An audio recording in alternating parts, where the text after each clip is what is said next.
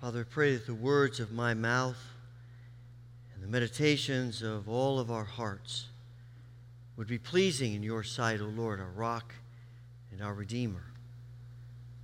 Amen. It doesn't take a theologian to see that evil is running rampant in our world. However you want to define that, however you see it, it's no stretch of our imagination or our minds to see that the evil one is at work in this world. It's disturbing to us, it burdens us, it frustrates us. And the question that we keep coming back to is, what is God doing about it?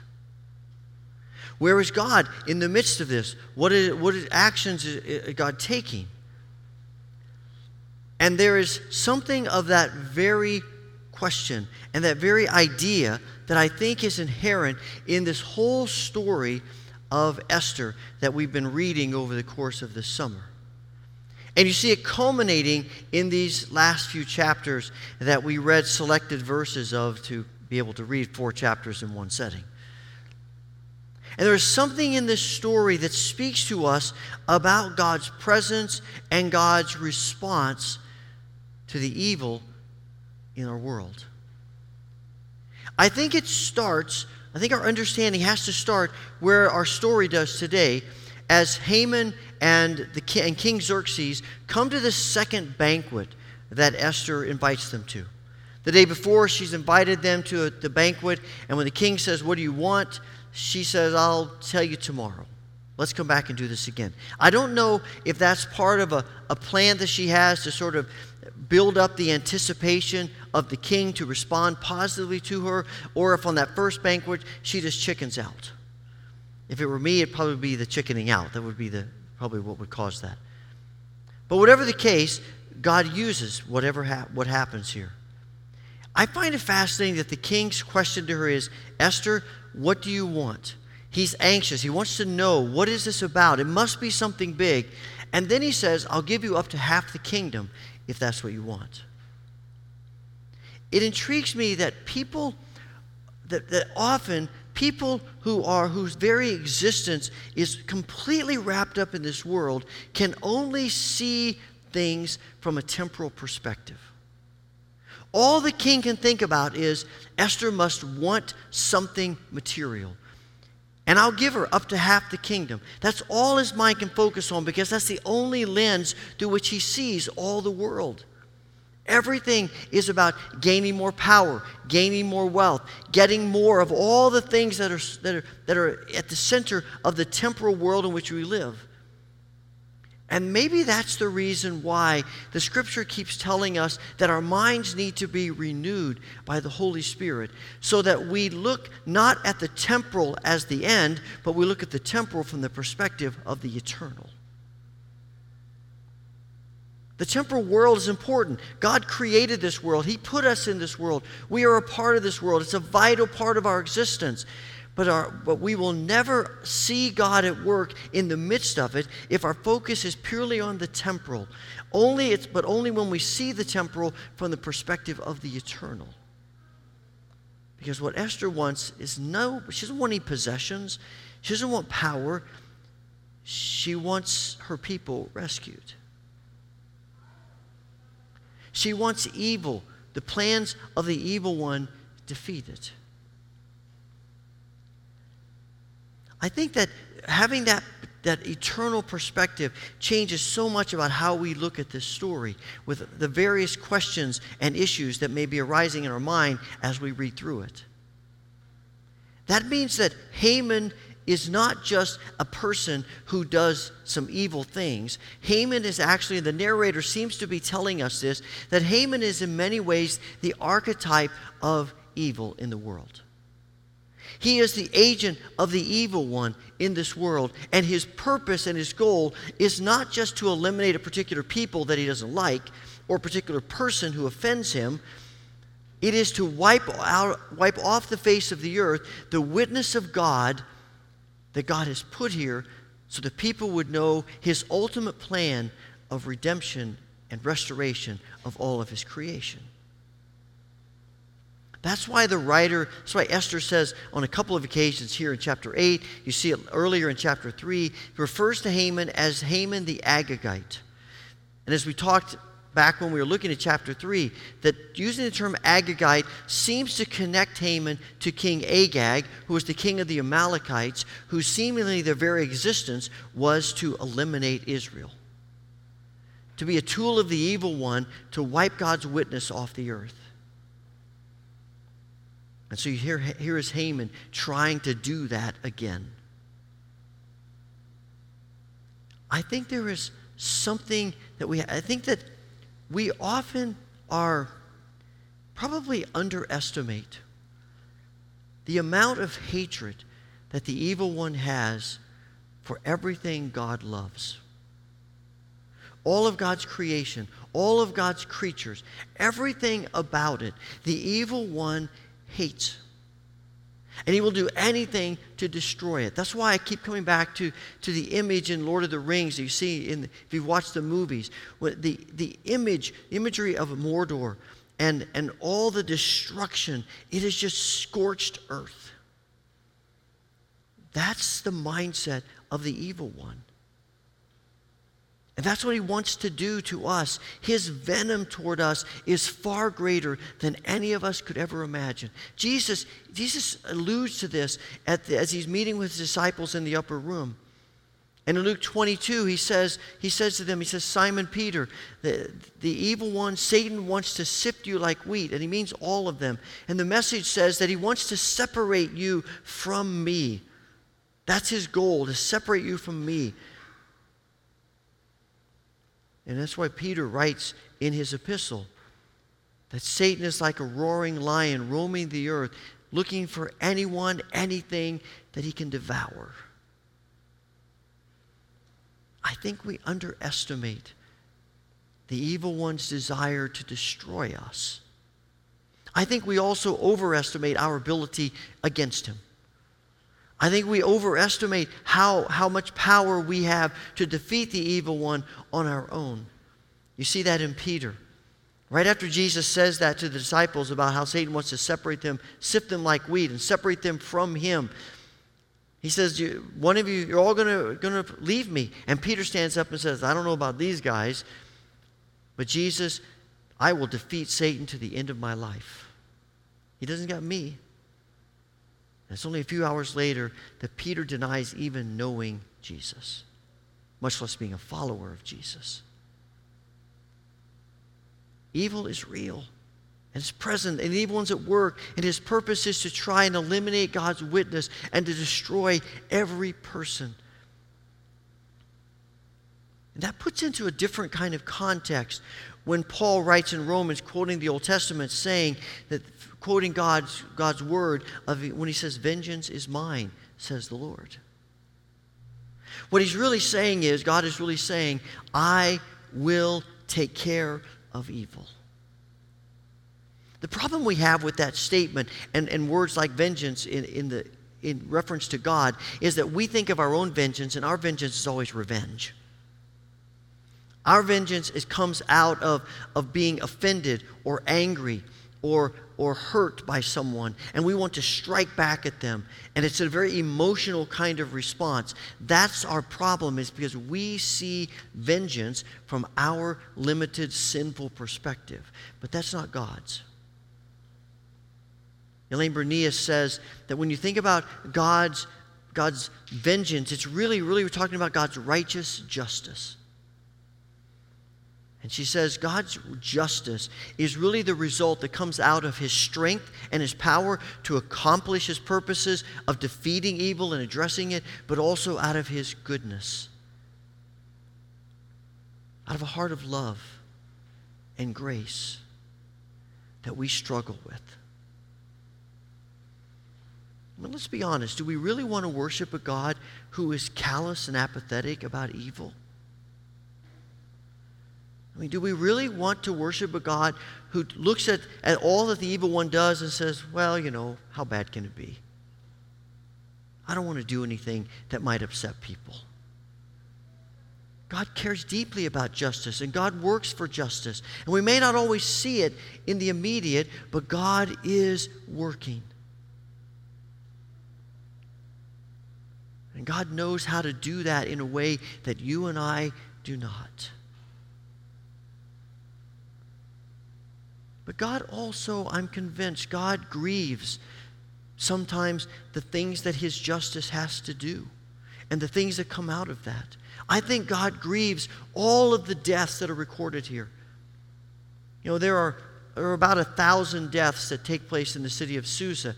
And the author says that there are 75,000 deaths that take place all the other places. And there are scholars debate whether that number is hyperbole or real. But either way, there's a lot of people who end up dying in this. And I think all of those deaths grieve God. And what we have to understand is that these deaths take place not because of what God does, but because of evil. It's Haman's plot that starts all of this. It's Haman's plot to destroy the hundreds and hundreds of thousands of Jews all around the world. That's his plan. That's his plot. That's what initiates this. God doesn't initiate this. And there's a big difference between Haman's edict and Mordecai's. Haman's edict is wipe everybody, all the Jews off the face of the earth. Every single one of them. Completely. Mordecai's edict is, as slaves who have no right to defend yourselves, you can now defend yourselves. And we may still have issues with that, but you can see the difference. You can see the difference between responding to what other people do and initiating it. And I think that difference is important.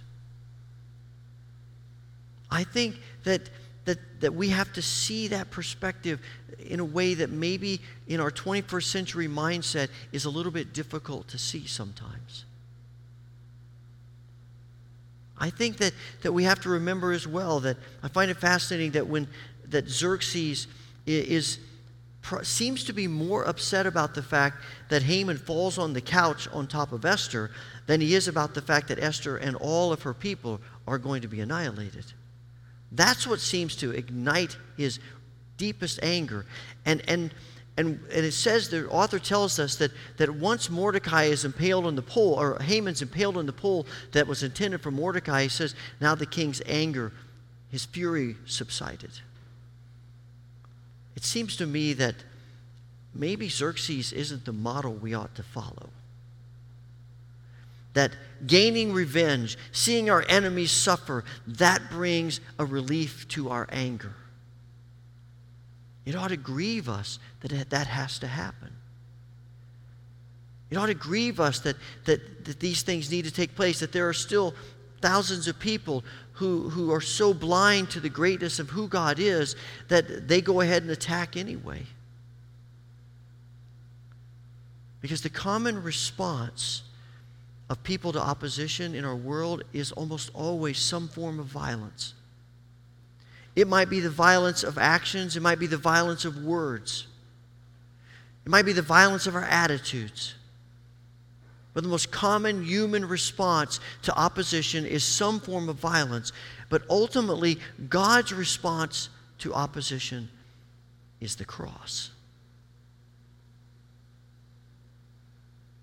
God's response to opposition, his ultimate response, is to take all of the violence of the world upon himself and to give his life. And there's something of our calling in that. I think it's important also to realize that in the 5th century of the ancient world, these are Jews who are still waiting for the Messiah. We in the 21st century are no longer waiting. The Messiah has come. Jesus has come. He has revealed to us the full nature of God. God's ultimate goal and purpose and the nature of who he is now fully revealed in Jesus Christ. In a way that the Jews in the 5th century didn't quite understand in the same way. And that's why in the Old Testament, in the Pentateuch, when God looks around and gives them the laws, and he says, in most of the other nations of the world, if someone puts out your eye, you kill them. If someone knocks out a tooth, you take their life. And God says to them, the most you can do is an eye for an eye and a tooth for a tooth. But that's not really where I ultimately want to bring you. That's just as far as you can go at this point. But ultimately, Jesus comes and says, now I tell you, when you're hit on one cheek, turn the other cheek. When you're persecuted, pray for your enemies. And Paul writes, don't return evil for evil, but return good when you're faced with evil. It's a very different kind of mindset, because ultimately, because of the cross, our most powerful weapon is not some form of violence. It's compassion and love and truth and humility and righteousness. And it doesn't mean that we aren't opposed to evil. It doesn't mean that we do everything we can to keep evil at bay and to defeat that. But if we do it from a mindset of violence, then our goal is to just crush other people. If we do it from a mindset of the heart of Christ and of love, our goal is to try to bring people into the kingdom. And to have God change their whole mindset so that they can experience the love and the grace of Christ as we have. You see, ultimately this becomes about witness. It becomes about the kind of image bearers we are of God in this world. Is there anything about us that looks different from everybody else that doesn't have a relationship with Jesus? Do we respond to opposition and evil any differently than people who have no connection to Jesus? Are our words different? Are our attitudes different? Are our actions any different? Is there anything about how we are approaching this and our mindset about it? Do we have the mind of Christ? Or are we just simply using the same strategies as everyone else? We ought to be grieving all the deaths here as well, and all the pain in our world that evil causes, and that even people who are caught in the trap of sin and evil are facing. It ought to grieve us deeply. It ought to say something about our witness. The celebration of Purim is not a celebration of all the deaths. It's a celebration of God's rescue. And you see that in how they go about defending themselves. I find it fascinating that 3 times in this short text, the narrator says to us, they defeated those who attacked them, they overcame them, but they did not take plunder. 3 times, they did not take plunder. They did not take plunder. There's something in that that says to us, the goal of this was not how much can we grab, how much can we get. The goal of this is simply we have the freedom as slaves to defend ourselves and to bear witness. We have the freedom to uphold the presence of God in this place. And you also see it in the fact that they're generous with other people. They're generous with the poor. If your goal is to just crush people, it doesn't create a spirit of generosity, because it doesn't create a spirit of thanksgiving. It's just a spirit of revenge. But if your goal is to simply defend and to represent Christ and to be a presence for Christ in the midst of evil, then when there's rescue, there's gratitude, there's thanksgiving, and that always leads to generosity. Always. I do find it fascinating that the writer says that there were many people all throughout the kingdom who joined in with the Jews because they were afraid of the Jews. I don't know if that's the best evangelism strategy, to make people afraid of us. And again, we have to take that into the context of the situation. But as one writer says, there is something about even that description that tells us that the Jews are being a light to the Gentiles. They are being people who are in one way or another drawing people to their witness. And that's our calling. To draw people to our witness. So they come to Christ. Our ultimate calling is not to defeat evil. Our ultimate calling is to walk with Christ in humility and in righteousness and in love. To continually be praying that the Spirit of Christ would renew our minds so that we see people the way God does, as His dearly loved children who need Him. And again, it doesn't mean that we aren't a presence for God in the midst of evil, because we are and we need to be. But how are we that presence? What does that look like? I think that's a really hard calling upon us, because the reality is, it seems that evil is continually growing and ever present and making more and more of a mark in this world. And in that context of the evilness in the world, our natural response is to lash out and to fight in the way that we've always done. But I think there's something in that response that sort of in the back of our minds forgets that Satan and God are not opposite equals.